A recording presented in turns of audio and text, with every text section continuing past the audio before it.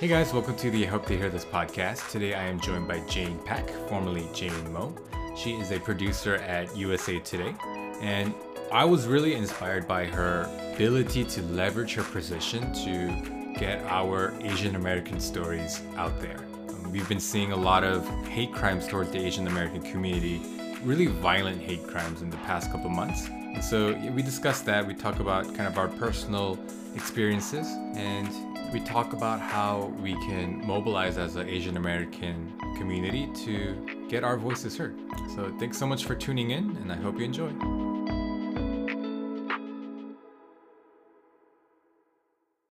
Hello, Jane. Welcome back to the podcast. It hasn't been over a year since you were on Yeah. last. The last time we talked, there wasn't a global pandemic. That's right. Yeah, and for those of you guys who don't know, Jane's last name has changed since the last time she was here. Oh gosh. Congratulations on Thank getting you. married. Yeah. Thank you. Yeah, I'm no longer Jane Mo. I'm Jane Pak, which is so weird because, yeah, it's like Jane Mo has been my whole life, and Right. not a lot of people have that last name. But yeah, I'm glad to be Jane Pak. Yeah. It's funny. If you're a Korean who doesn't have like the typical Kim, Lee, or like Park last name, it's you feel a little different. Like with Shin isn't like super rare. I feel like Yeah. Mo is much more rare, but even with Shin, I always felt a little like, oh, I'm a little different. Yeah, So- you're like, oh, I'm unique. yeah. Well, yeah, thank you so much for being on. And the reason I actually reached out to Jane after seeing Instagram story that she posted, and it was it was related to a topic that's been kind of heavy on my heart for a while. I've been wanting to talk about it, but I've been waiting for opportunity and to kind of what's the word be try to remove emotion from it a little bit, just so that what I say isn't so hampered by my personal like emotions. So Yeah. when I saw your post, I jumped on it saying, "Oh, this is the opportunity." Like I've been able to kind of think about it a little bit, so I don't think I'll be overly emotional about it. And also, it was really encouraging what you posted, so I wanted you to kind of share about that. So just a little context. You work at, for those of you guys who didn't listen to the previous episode that Jane was on, or the When I Grow Up podcast episode where Jane kind of described her career. Jane is a are you still a video producer Yes, yeah, I'm still a producer. at USA Today, right? Yes. So can you kind of describe that post and like what was happening around that? Yeah, so in that post, a few of us that are a part of the Asian American Forward group within the network, and it's just a group that helps kind of support the Asian American journalists within. We were given the opportunity to meet with Maribel Wadsworth, who is the president of the United States president of USA Today, which is like a massive honor, like massive.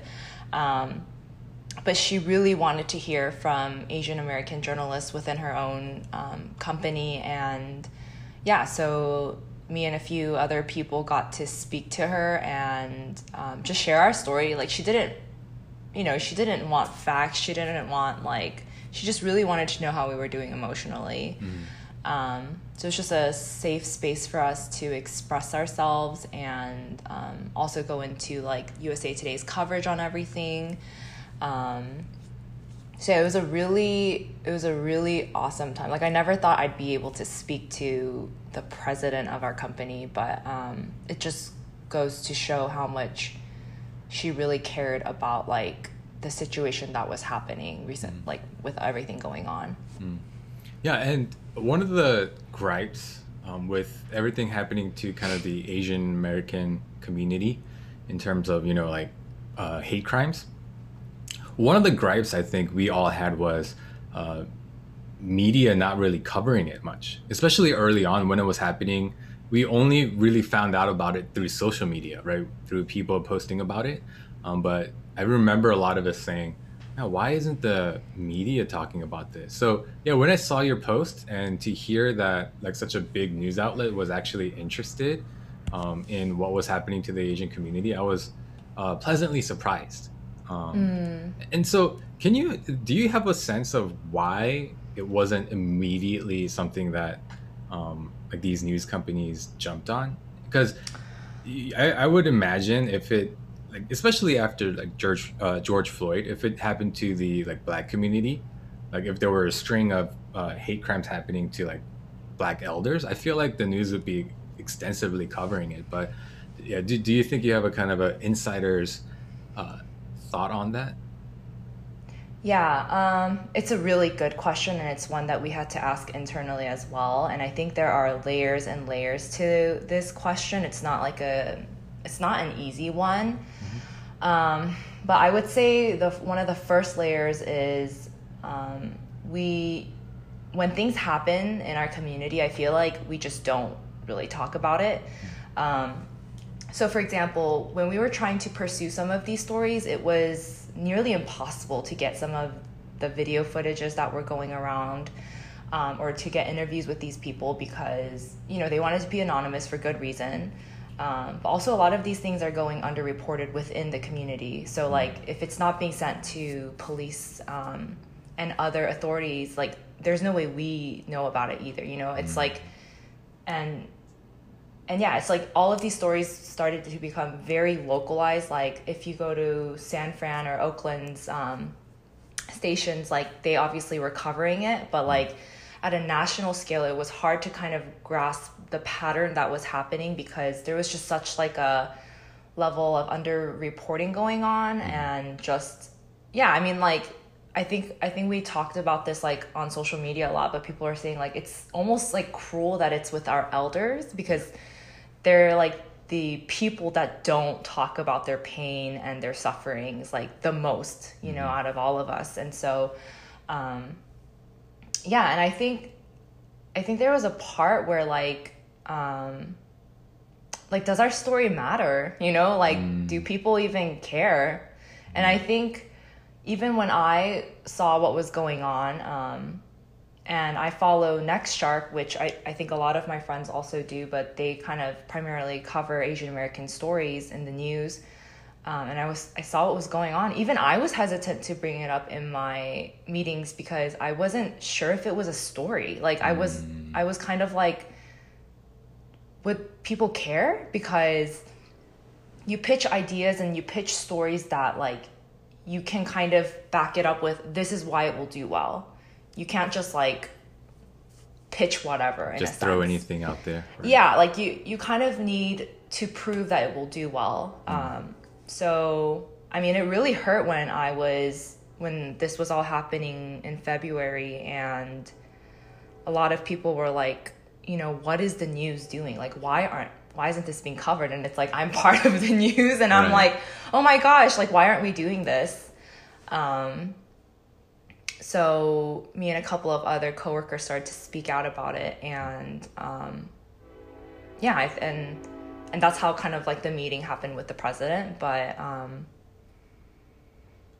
yeah, that's awesome. So I think there are a few takeaways there. I think the fact that you and your coworkers were talking about it, and you know, I think one of the important things about Asian representation, I think you even mentioned this in your story that you posted, is like if you're not in the room to pitch it, then it's not going to get heard, right? So the fact that we have Asian American journalists that are aware of these stories and can speak up about it, I think is very important, right? And you know, we talk about diversity, and there are some people who think it's just whatever, but I think in instances like this, it's very important, right? That having diverse experiences amongst the people in the room pitching ideas for stories, articles, and things like that. I think, you just, it's a much wider net that gets casted. And yeah, and like you said, it prompted this conversation.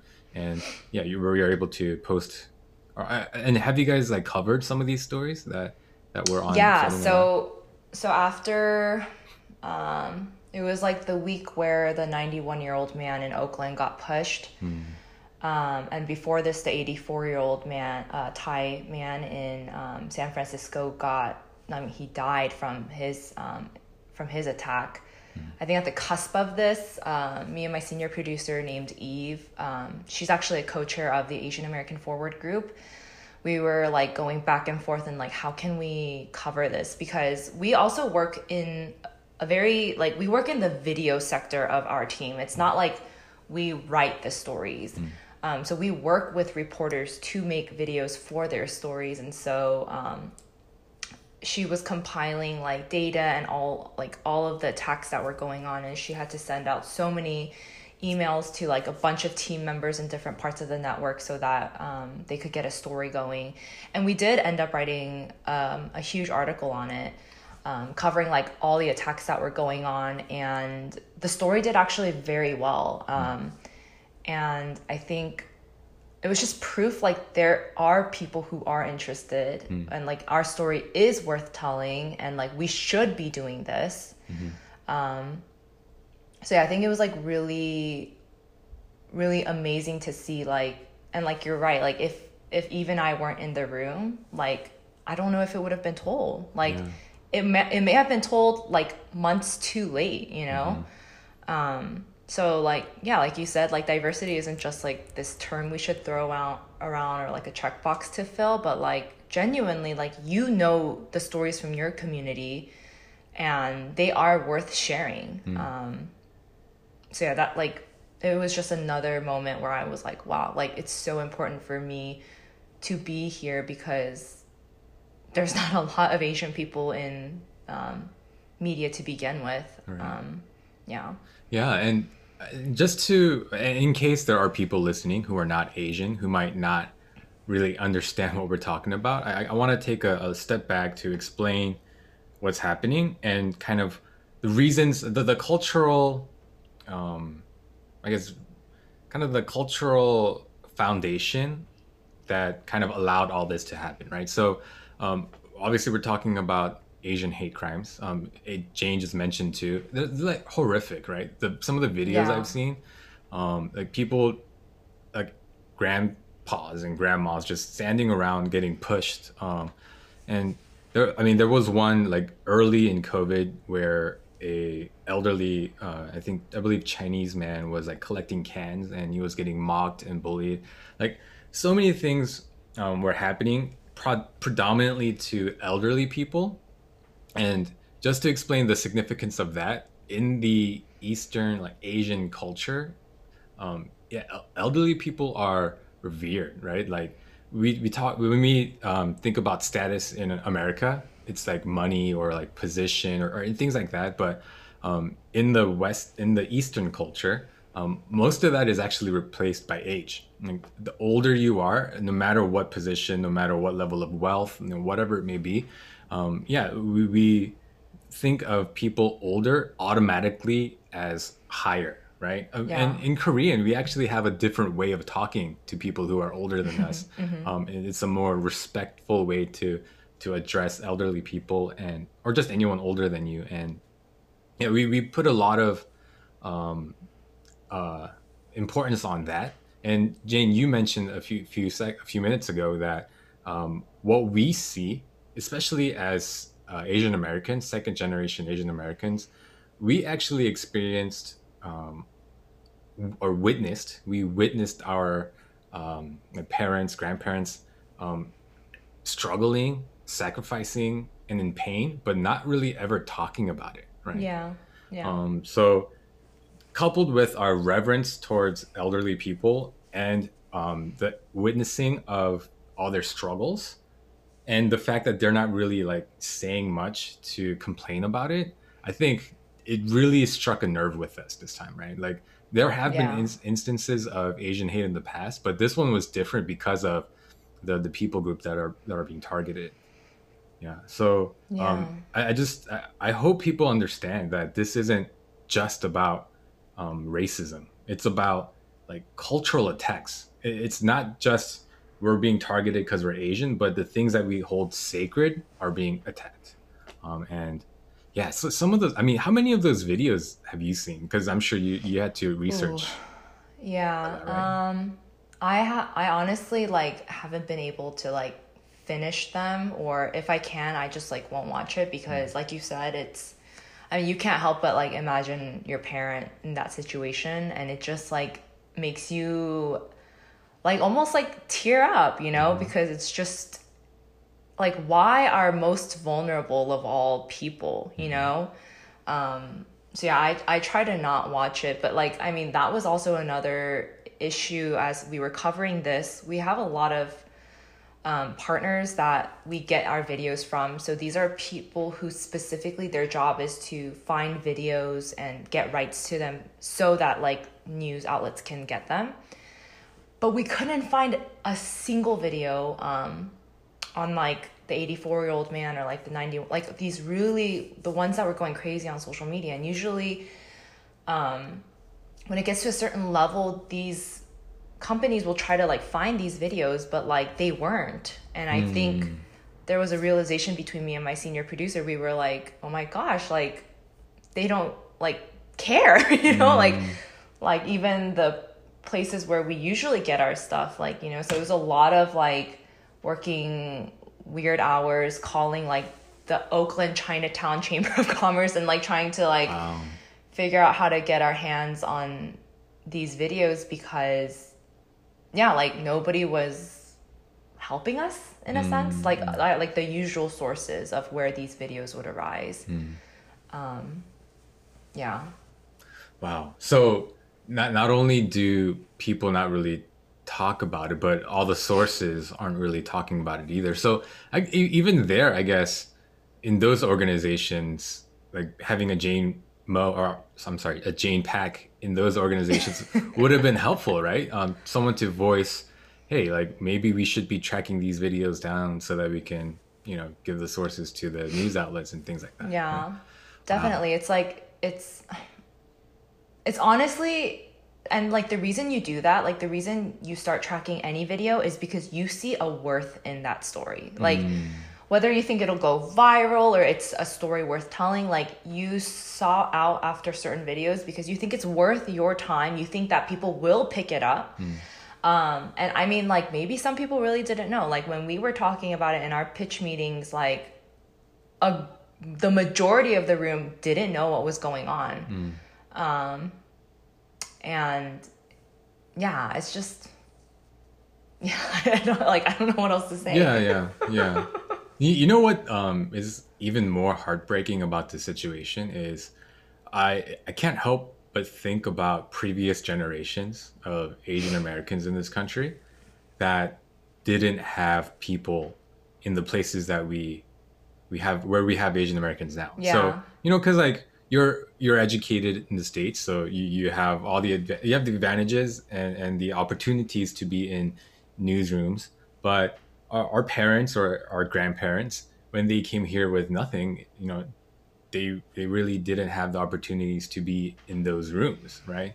Yeah. So I can only imagine the things that went unsaid, unheard, unseen, untold. Yeah. Gosh. Not recorded, not on camera. Yeah. And I think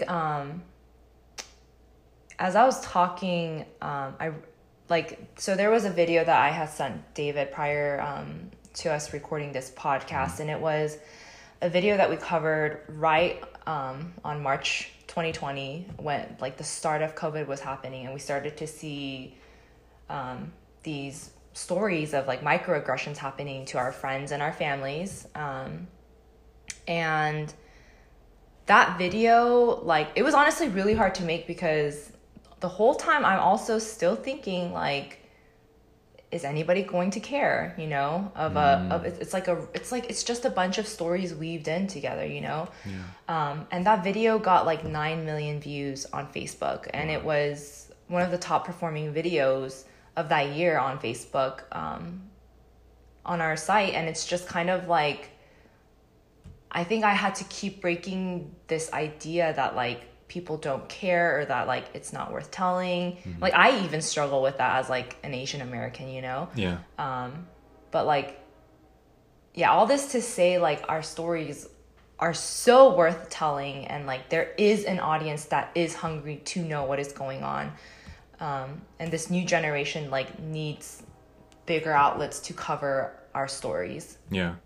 Yeah, and I think in terms of getting people to be more receptive to what's happening to us, I think we definitely need to make more noise, whether it be through social media or I think this is really important, actually reporting hate crimes.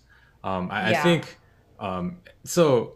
The statistic I saw recently was since COVID, the Asian American hate crimes went up like 1,600% or something like that. Yeah. Something It's like ridiculous. something ridiculous. Yeah, and it was. I think it was specific to New York.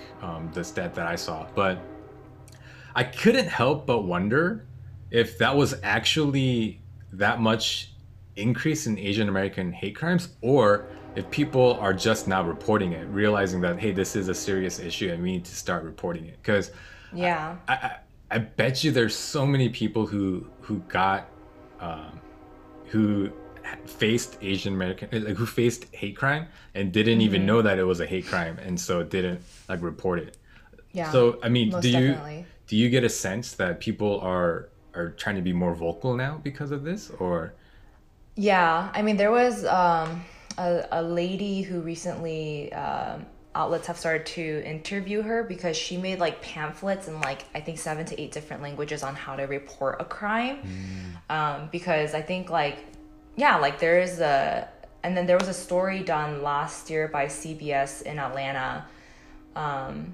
And they were talking to like authorities about some hate crimes happening, and their main message was like, this is being underreported and we cannot implement any change unless we have data on it, you know?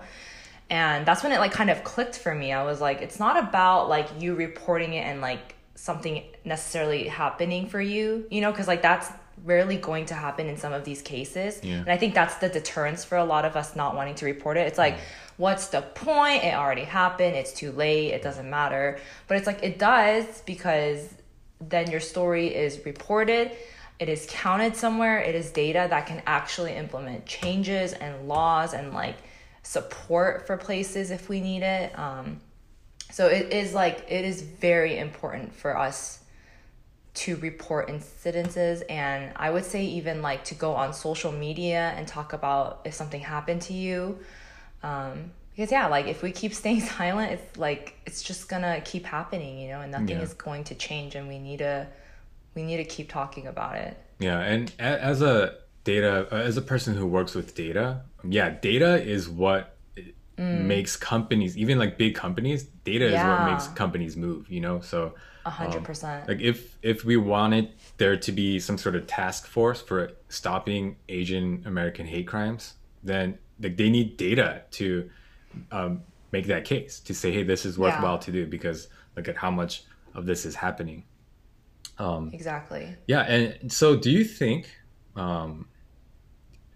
that there is a level of I don't even want to approach the authorities because I feel like I'm still a foreigner, that I don't really because and sorry, let me explain myself before I ask the question. So I imagine like my parents, right?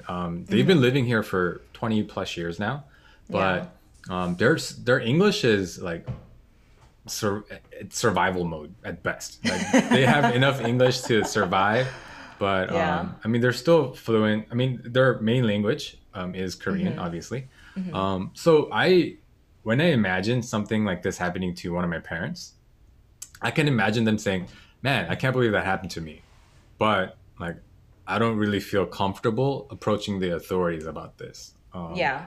And even if I did approach the authorities, I don't know if I can, verbalize, like explain, articulate what actually happened. And I'm afraid of what's going to happen after the fact. Like maybe Yeah. people are going to like, do you think there's any of that at play here? Yeah, definitely. I think it's in Korean the phrase is 귀찮아. Like I could totally see that happening with my parents too. Like they've lived here like most of their lives, but they don't speak English that well because they're always working in like businesses with other immigrants, you know, and so like they don't have opportunities to learn English. And I think there's just a level of like just grit with immigrants especially, and so like they just don't let anything phase them, and some of it is like it could be really hurtful for the next generation, right? Like we felt the repercussions of some of that, and I think that could be a huge deterrence. So I think that's why that lady who made the pamphlet is like pretty genius, because like it's in their language, which is like the huge barrier. And so now they can learn how to report it, but there's definitely, once again, a lot of layers as to why elders wouldn't want to report on it. So I think the solution to also some of this is like the generation like behind them needs to help them in this. A lot of the stories that came out, I remember there was like a grandma who was getting robbed in front of her house, I believe also in Oakland, and her granddaughter was like tweeting about it and like talking about it. And I think that's where we need to step in. Like we have tools like social media to get our stories out that our parents might not have, and I think this is a way that we can kind of fight on their behalf and do things that they don't know how to do. Like they don't know how to tweet, or they don't know how to do all the stuff that we know how to do. So we want to really emphasize the fact that if you do face any sort of hate crimes, you need to report it. Like Jane was saying, chances are like nothing will happen in terms of finding or even punishing the perpetrators, but at the very least, it does get the data point gets put into the system, and that can help other Asian Americans. So yeah, it's not just about you. I think it's like a duty to your community. Yeah. Do you and since COVID has started, you know, it's been a year since like lockdown started. Have you personally felt any sort of microaggressions or racism? You know, it's crazy. So up till this point, I never have. There were definitely times I was like afraid, but nothing ever happened. But Chuni, my husband, so weird. My husband and I, we were on our little mini moon in Florida just this past week, and we were wearing masks outside the car because we were getting ready to pack our stuff and go to the beach, and we just saw that a lot of people were coming in and out, and we're just still trying to be safe, you know.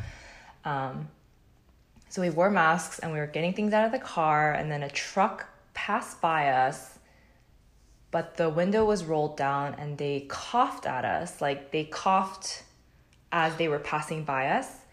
And it was one of those situations where, and I think this is what microaggressions are, right? Like you don't quite know if it was like, I was like, did I just get hate crimed? Or like, or is that man just like itchy, you know? But I think it's like a gut feeling where you're like, something just felt really wrong. Because like throughout the trip, there were people who were like coughing and like, you know, doing things, but it just felt really intentional that like, you know, we were like the only two Asian people at the beach.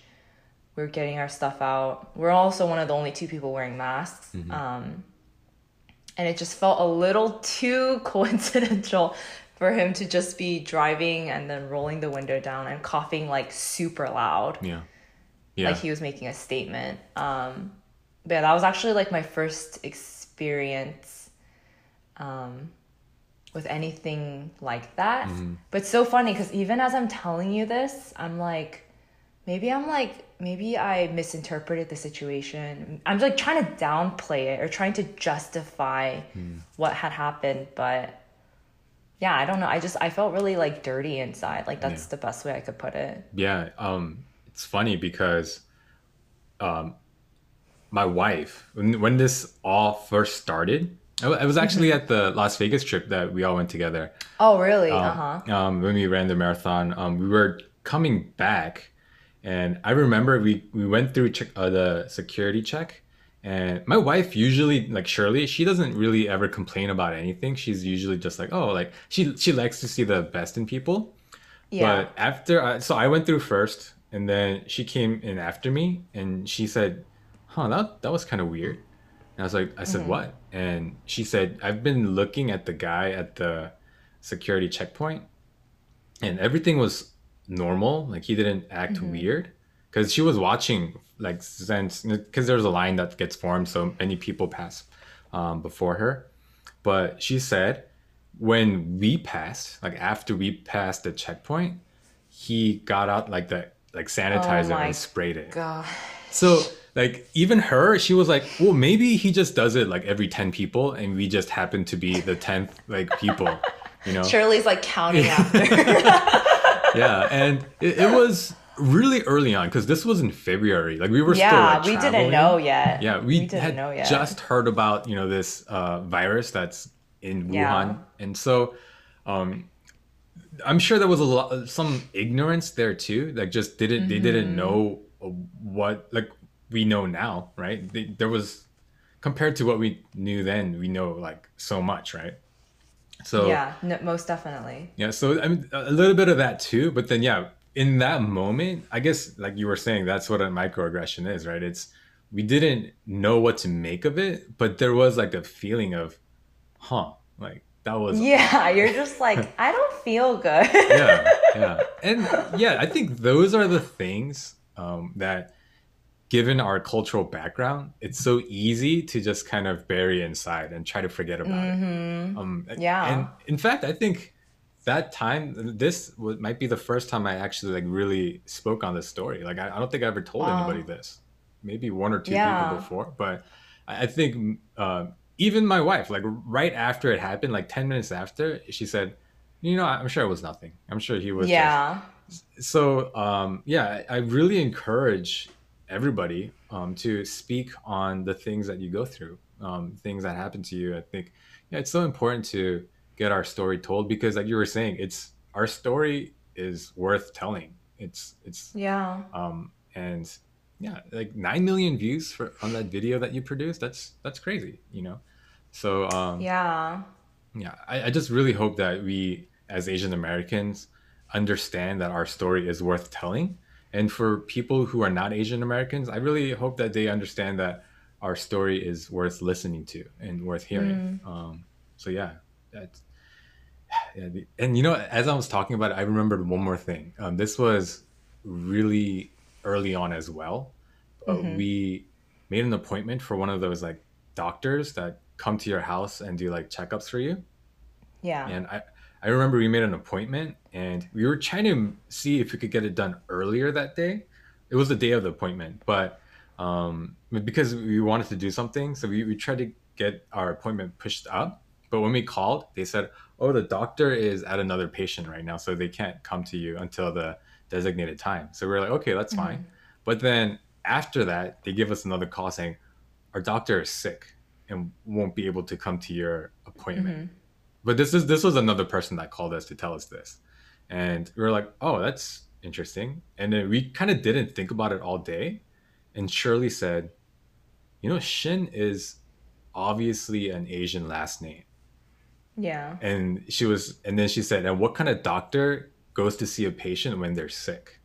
Right? And Yeah. so like we made the connection. Oh, I wonder if this doctor like canceled on us because the doctor saw that like, Mm. and again like I'm doing this thing, but this was really early on. There were people in Yeah, for Wuhan like sure. fainting, right? Like there were crazy videos in Wuhan. Yeah. So maybe like some of us thought that like Joe Rogan, he actually said like people thought that coronavirus was going to kill like 10% of the population. Like when we didn't know anything about it, we thought it could have been super deadly, right? So I can kind of understand, but then at the same time, there is that feeling of, man, like, so I guess if you're Asian during a Asian related virus, you can't get health checkups. Like, I guess this is the country. So yeah, like there are things I think our community kind of have baggage. Like we've kind of kept it away, but I think it is time to start being more vocal about it because yeah, it's not just affecting us anymore. It's affecting our elders. So Yeah, definitely. It's this like concept of being a perpetual foreigner.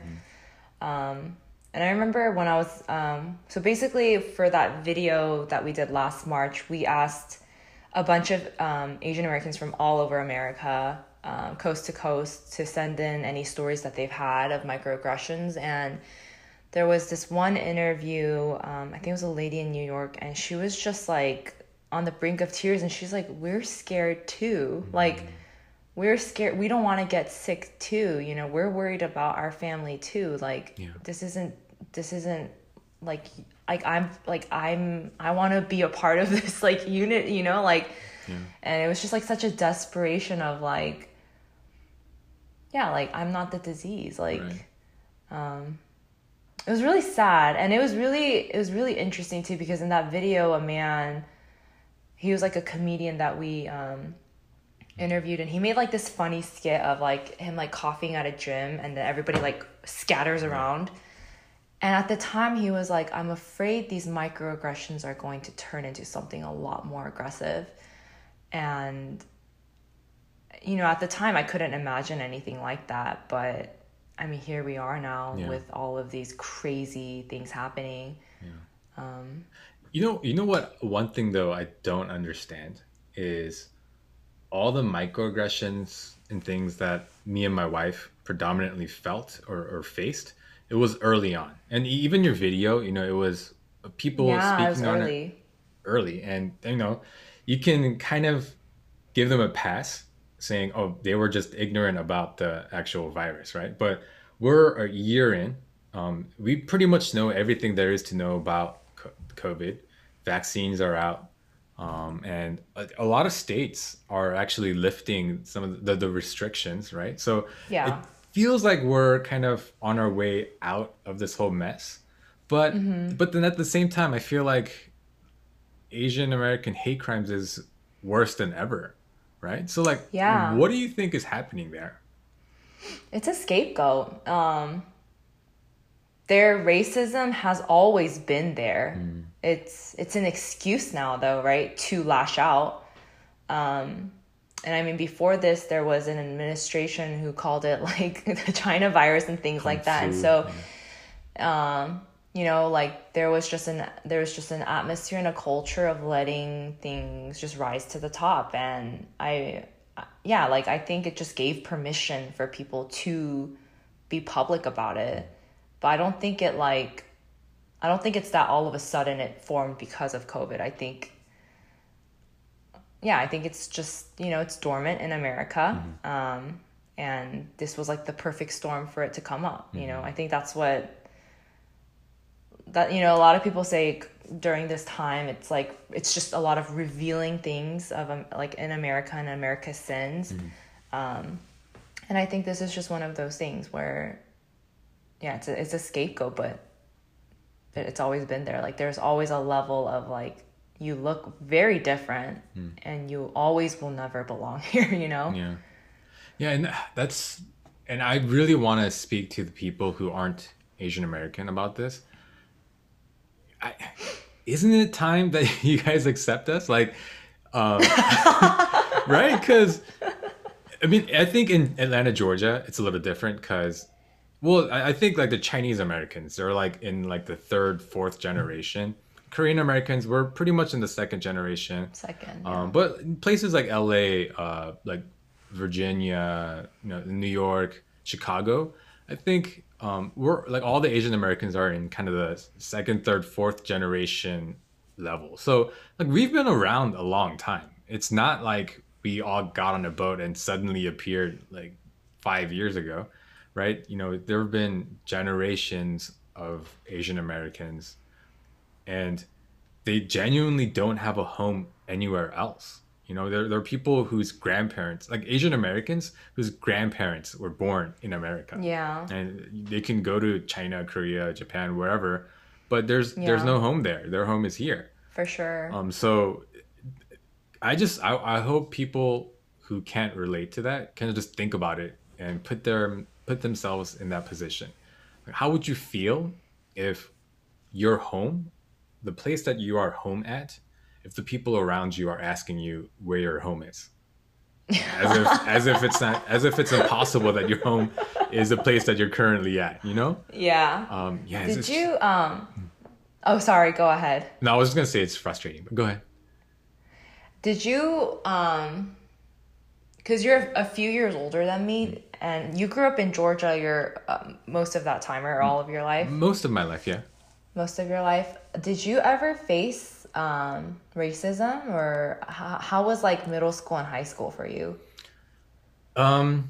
Yeah, a little bit. So again, this is kind of ignorance based racism. There was a lot of like people confusing me for other people. Like, and then that just, I kind of understand it, you know, to I guess to an untrained eye, we all look the same. But then it made me feel some sort of way, you know, like, No, yeah. you know what I mean? That's Like, not okay. well, what is happening? Like, do I like really look like these people? Because when I look at them, I'm like, we look so different, you know, like, Yeah. so there was a little bit of that. So, but I will say this, it was a little different because from kindergarten to sixth grade, I lived in LA. And there's way more Korean Americans, Asian Americans in LA than there are Yeah. here in Georgia. Like, in Yeah. fact, one of the weird things was Atlanta, Georgia, when I came here, there was barely any like Japanese Americans. But in LA, Yeah. there's tons, you know? So in LA, I was really comfortable in LA. It was to the point where like if you one time I made a prank call doing random numbers and a Korean person picked up. Like it was like so like I felt at home. I mean there was a huge Korean American community there. But yeah, when I did come to Georgia, when I was in sixth grade, which was in like 2000 in like 2000 2001 ish. Yeah, there was this like uh yeah, oh you look like all the other Asian Americans over there. So like and I remember my teacher like Oh my gosh. pairing me or like kind of guiding me toward the other Asian American kids. Me too. But then Anytime they made seating charts, I was always next to Asian kids, Yeah. and that's how I made all my friends. exactly. Yeah, my first day, like, cause I came mid semester. My first day is sixth grade here. My teacher paired me with another Korean kid. I mean, I'm grateful though, cause he's like still one of my best friends. Oh wow. Thank you, Andrew. Shout outs to Andrew. But it was weird though. Like it's not like there was a language barrier. I can understand if I couldn't speak English, and she was like, "Oh, you have a helper who can help translate for you." But you know, I spoke fluent English. Yeah. So yeah, it's there are things that I think even with good intentions, that people do that you kind of see it from our perspective, and we're like, "Huh, that's odd." I guess we are still kind Yeah. of like different from everybody else. Yeah. Yeah, for sure.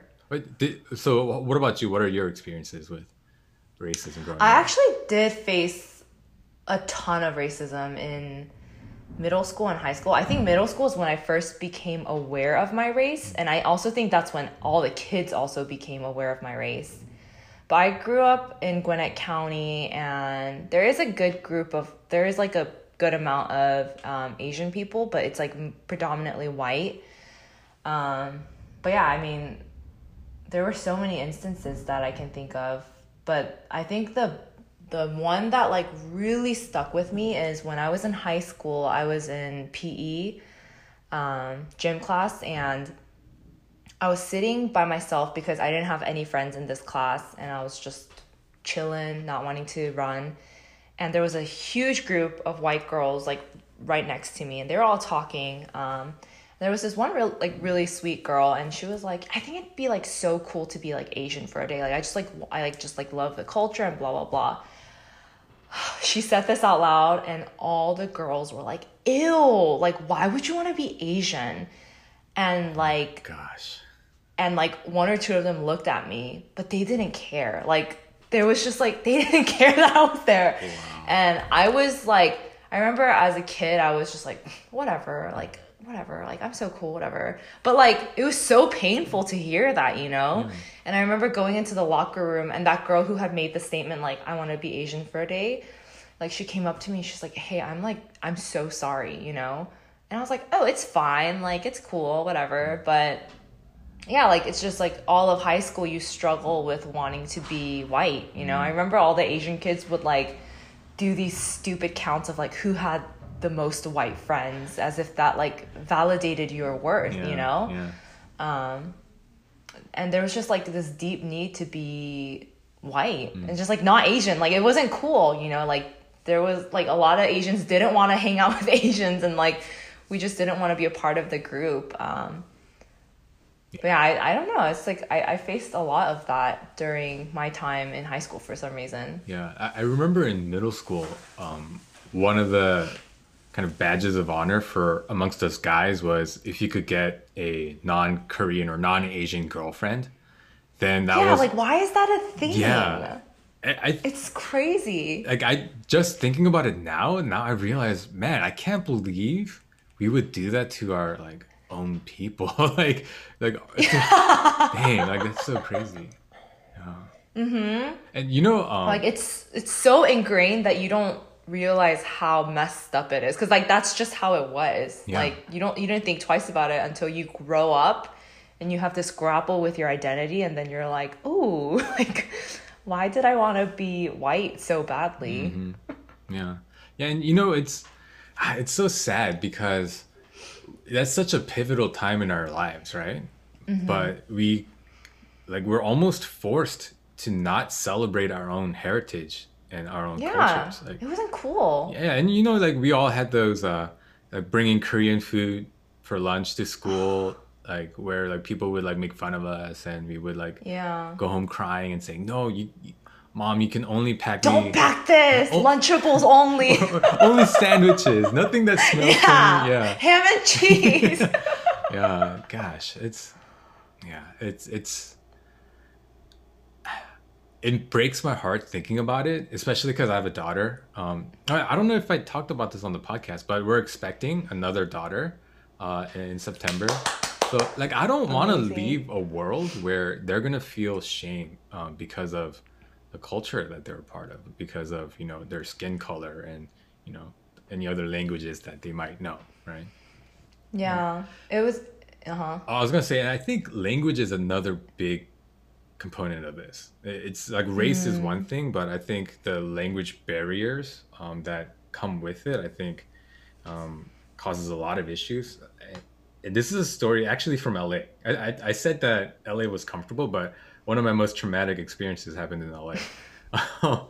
We were outside, so we were living in an apartment. Me, my brother, and my mom were sitting outside in our car. Actually, we were waiting for my brother to come to the car because he had to go get something. And my mom had her window opened up like this much. And these kids were just kind of standing in the corner in front of our car. They threw the water balloon at my mom, so she got splashed because the window was open. wow. And we knew exactly where they lived in the complex. So we went to the apartment manager to like complain to them. And so like they were like, "Do you know where they live?" And we said yes. And obviously this is me and my brother translating everything because my mom couldn't speak English.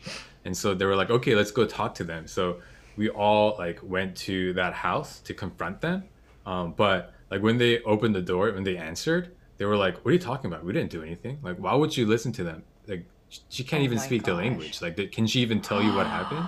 Yeah, so like, Oh, that makes my blood boil. yeah, so we basically couldn't do anything. Like, we just had to Yeah. go home and just.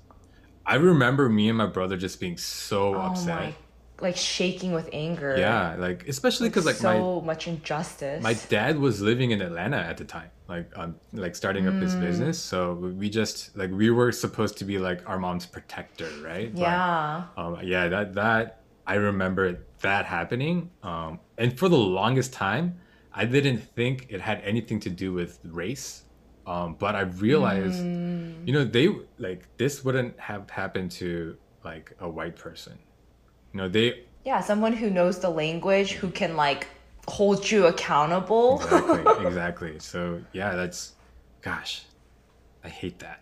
And then Yeah. like now, like all of this is happening around us again. But that's relatively harmless, right? Like a water balloon thrown at us, but they're like, our people are getting like physically attacked, and a lot of them are like dying because of these attacks. So gosh, it's just bringing up all sorts of trauma and all sorts of Definitely. things.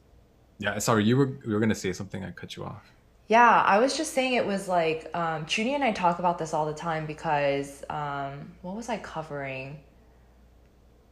There, what was it? The Oscars? It was I was covering the Oscars, and this was like I think February before pandemic hit, and Bong Joon-ho had just won like Best Picture, Best Director, Best International, like and this is also at the cusp of BTS like taking over America, and like To All the Boys I Love had like this lead Asian girl act. Like everything was like, wow. Like I think for the first time I was like, man, I would love to be a teenager growing up during this time. I'd be so cool in high school. And I like felt this like, just like deep like awe of like the history of like growing up in America and like it being finally so accepted and so like like loved, And I think it was just like so crazy how as like at the height of it almost, right? Like it was like this happened and I was just like, whoa, what a weird feeling of like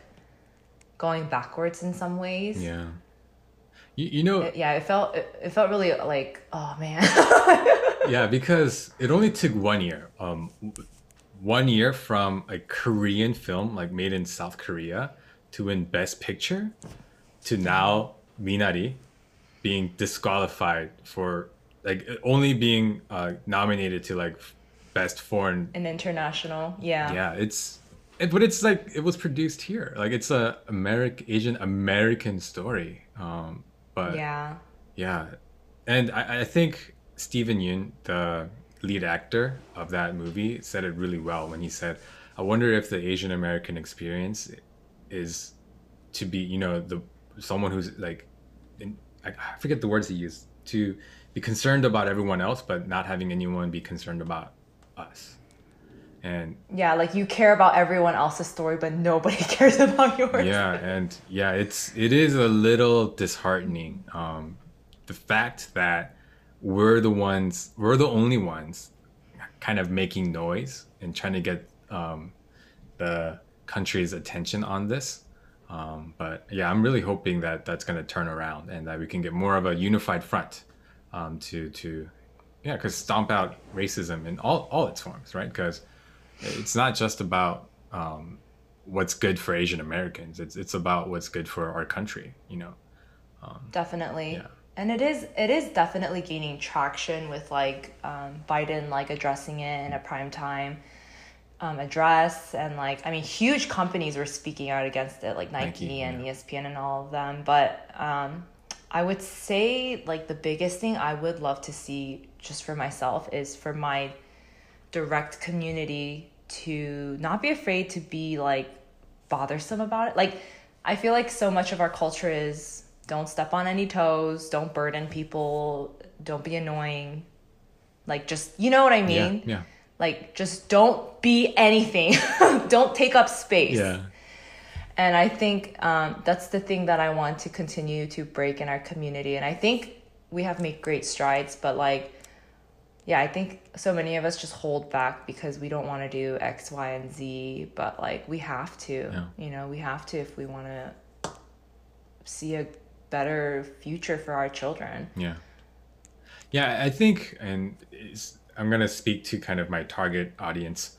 For Asian Americans who have parents here in the States, I think we have a duty. We need to be more proactive in letting them know that there are ways to report hate crimes, to let them know that they're not burdening us by letting us know about these things. Like we should be more than happy to help them, report crimes as they happen. And yeah, like we should be checking up on them constantly to make sure that they are safe, especially in areas where these hate crimes are happening. I think as much as our heart is being broken, I think that hurt should be fueling action.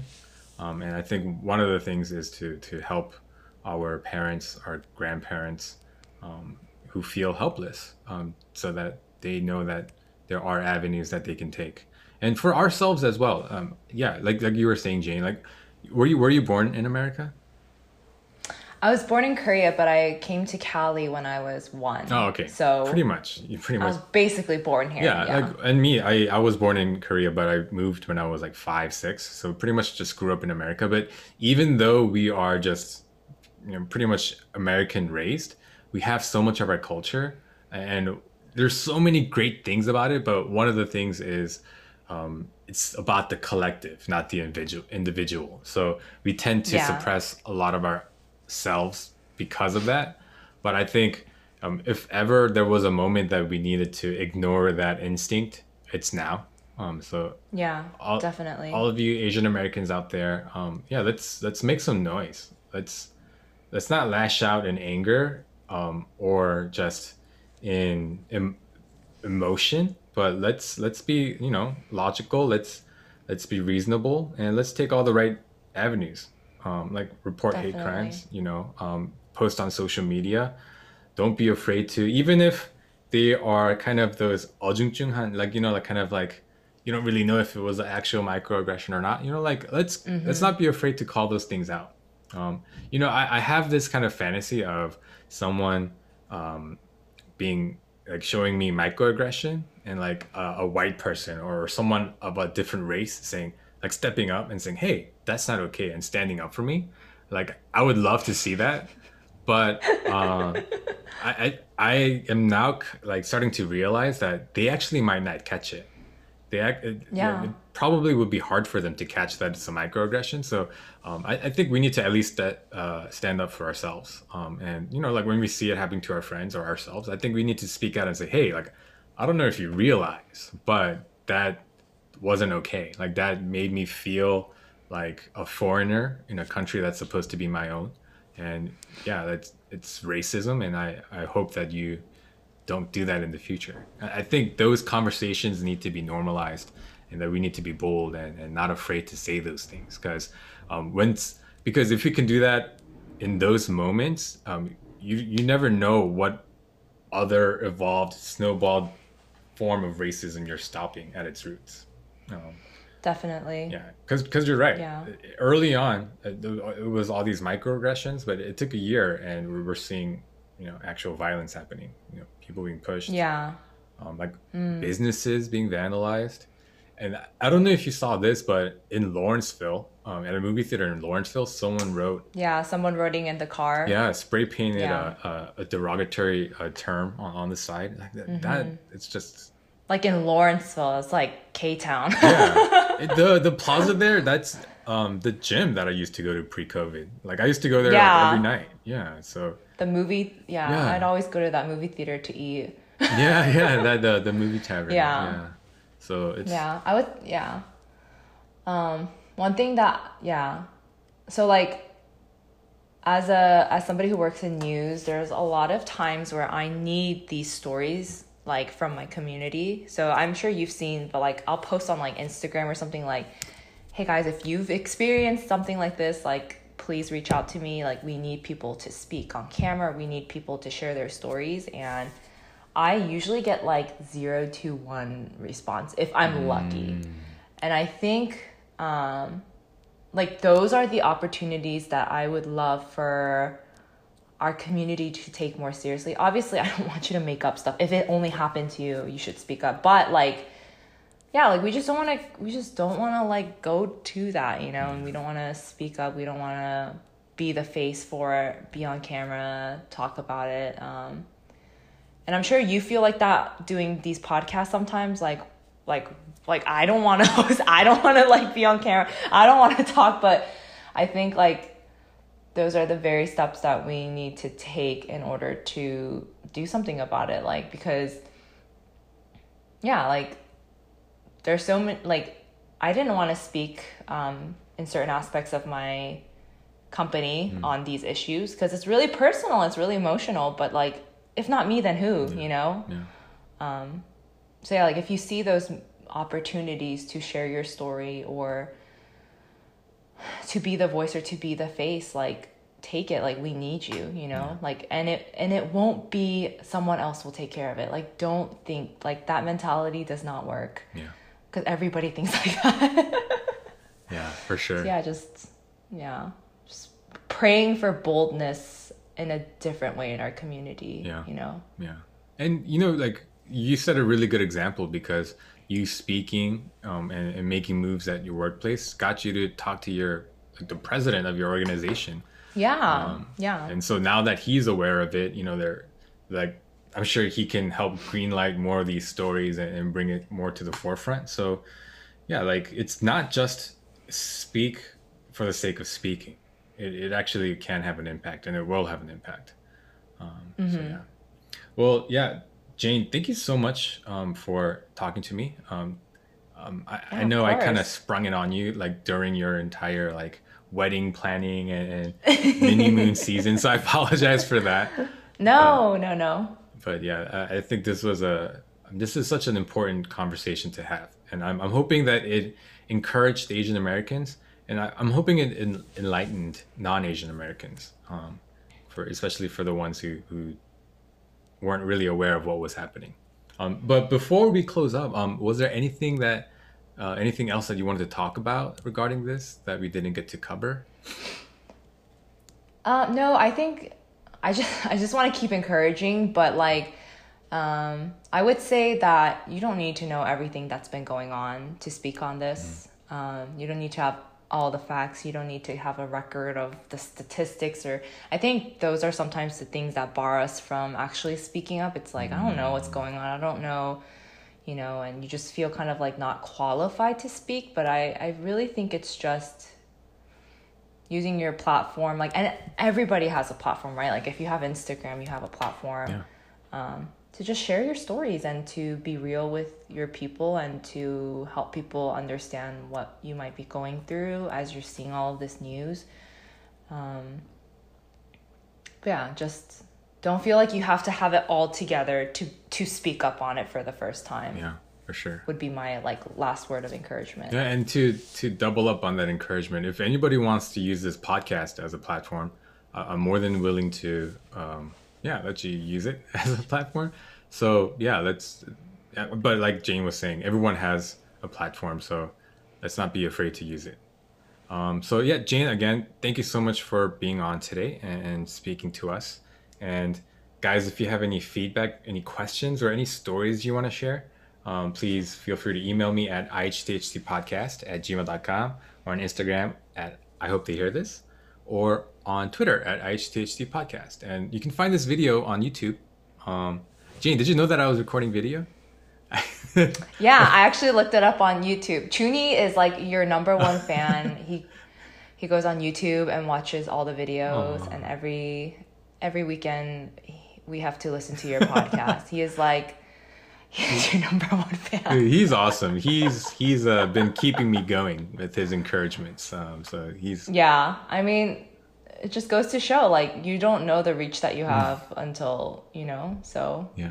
Yeah, you for sure have one loyal follower. Yeah. Tell Chuni I love him. Yeah. Well, again, thank you so much for being on, and thank you guys so much for listening, and I will talk to you next time.